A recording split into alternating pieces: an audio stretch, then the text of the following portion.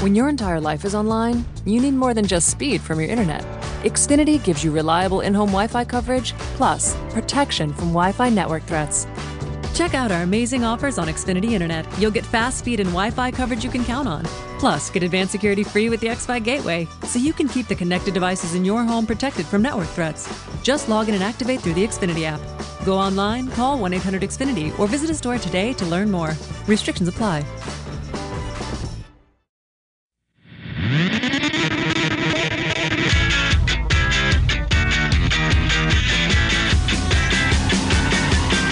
Good morning, White Sox fans. I'm Ted Mulvey, and this is your White Sox wake-up call for September 4th, 2020.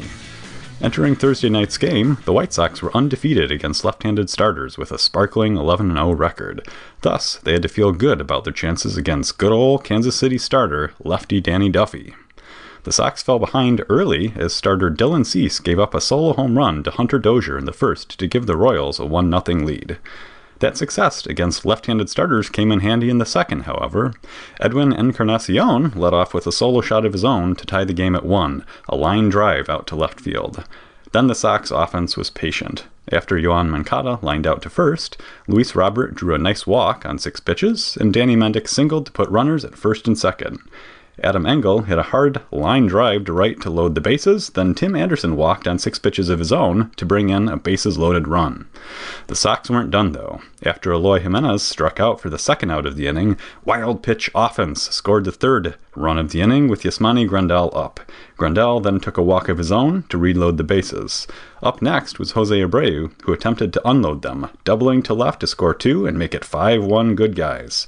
Unfortunately, Grandal made the third out of the inning as he was thrown out at home trying to score. The Sox added to their lead in the fourth inning when Tim Anderson went oppo to right on a fly ball that just floated over the wall. No word on how Brad Keller felt. The 6-1 lead would prove to be necessary as the Royals struck back in the bottom of the 6th inning. Michael Franco led things off with a double off the glove of Luis Robert in center field. Alex Gordon then picked on Luis Robert again, doubling home Franco on a drive to center that Robert couldn't quite get to with his diving, outstretched glove. That would be it for Dylan Cease, who once again didn't get much in the way of strikeouts or swinging strikes. In came Matt Foster, who promptly gave up an Edward Olivares single to put runners at the corners and still nobody out. Nicky Lopez then doubled to right to score Gordon and Olivares and give the Royals just a 2-run deficit, 6-4. Happily, Foster was able to get the next 3 batters out to preserve the lead. Cease's line, 5 innings, 4 hits, 3 earned runs, 2 walks, just 1 strikeout, and only 7 swinging strikes. The Sox offense would come alive, though, once again the very next inning. Jake Newberry replaced Danny Duffy on the mound, who improbably made it a full 6 innings by giving up 6 runs over the first 4. Eloy Jimenez, Yasmani Grandal, and Jose Abreu greeted the new Royals pitcher with 3 singles in a row to make it 7-4 Sox. Edwin Encarnacion was then hit by a pitch to load the bases, and Yoan Moncada hit a sac fly to put the Sox up 8-4. Up came Luis Robert, who did what he does best, obliterated a ball way out to left field and give the Sox a seemingly unsurmountable 11-4 lead. Of course, this is the Royals we're talking about here, and they never go quietly into the night if they're playing the Sox. They managed to score 2 more in the bottom of the 8th inning to make it 11-6 off White Sox rookie debutee Bernardo Flores, then made things interesting in the 9th. Steve Cishek came on to close things out, which I suppose he technically did. It just took 34 pitches, a single, 2 walks, and a final out on an extremely close play at first that required replay review in New York. Edward Olivares grounded to Danny Mendick, who made a really nice play to get the ball back over to first. If I'm being entirely honest, it looked as though Olivares was safe. New York, thankfully, didn't think so, and so we all get a nice thing against the Royals, and the Sox extend their record against left-handed starters to 12-0. If you're curious, that's the second longest unbeaten streak that any lineup has compiled against lefty starters to begin a season since the 1963 Orioles, who started 16-0 against left-handed starters, according to Stats LLC. The White Sox will play the Royals again tonight at 7:05 p.m. Central Time. It'll be an all-University of Florida alumni rematch as the Sox send out Dane Dunning while the Royals will counter with Brady Singer. Singer's last outing was a no decision against the Sox in the 9-6 Royals win last Saturday. He went 5 innings, giving up 5 hits and 3 runs while walking 2 and striking out 4. Dunning, meanwhile, went 5 innings of his own against the Royals last Sunday, giving up no hits while striking out 7 and walking just 1. That game will air on NBC Sports Chicago. Beginning with some White Sox news items, Ronaldo Lopez was optioned to Schaumburg on Thursday.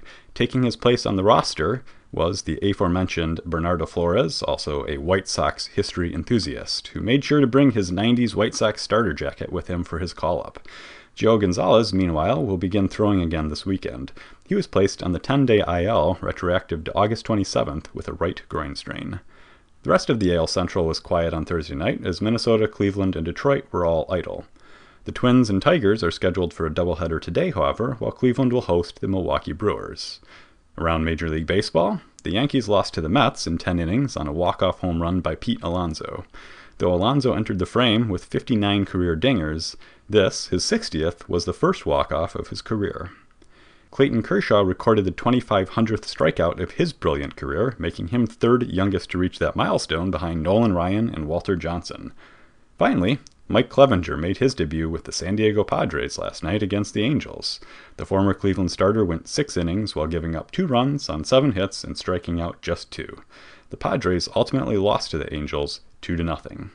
That'll do it for today's White Sox wake-up call. Make sure to follow us on Twitter @SoxMachine for our latest content regarding the Chicago White Sox.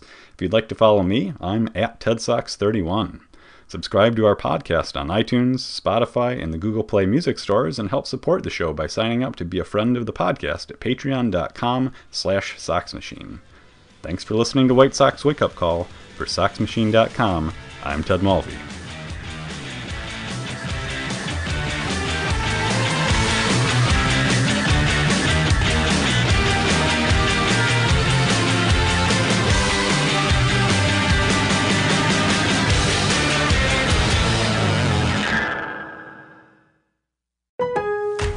Lowe's SpringFest is here. We've got $10 off gallon cans or $40 off 5-gallon pails on select interior and exterior paints, stains, and coatings. And appliance special values plus free local delivery on appliances $396 or more, in-store and online. Lowe's, home to any budget, home to any possibility. Offers valid through 4/14. Actual paint sizes are 116 to 640 fluid ounces. Exclusions apply. See Lowe's.com/rebates for rebate terms and conditions. For appliances, restrictions and additional fees may apply. See Lowe's.com or store for details. U.S. only.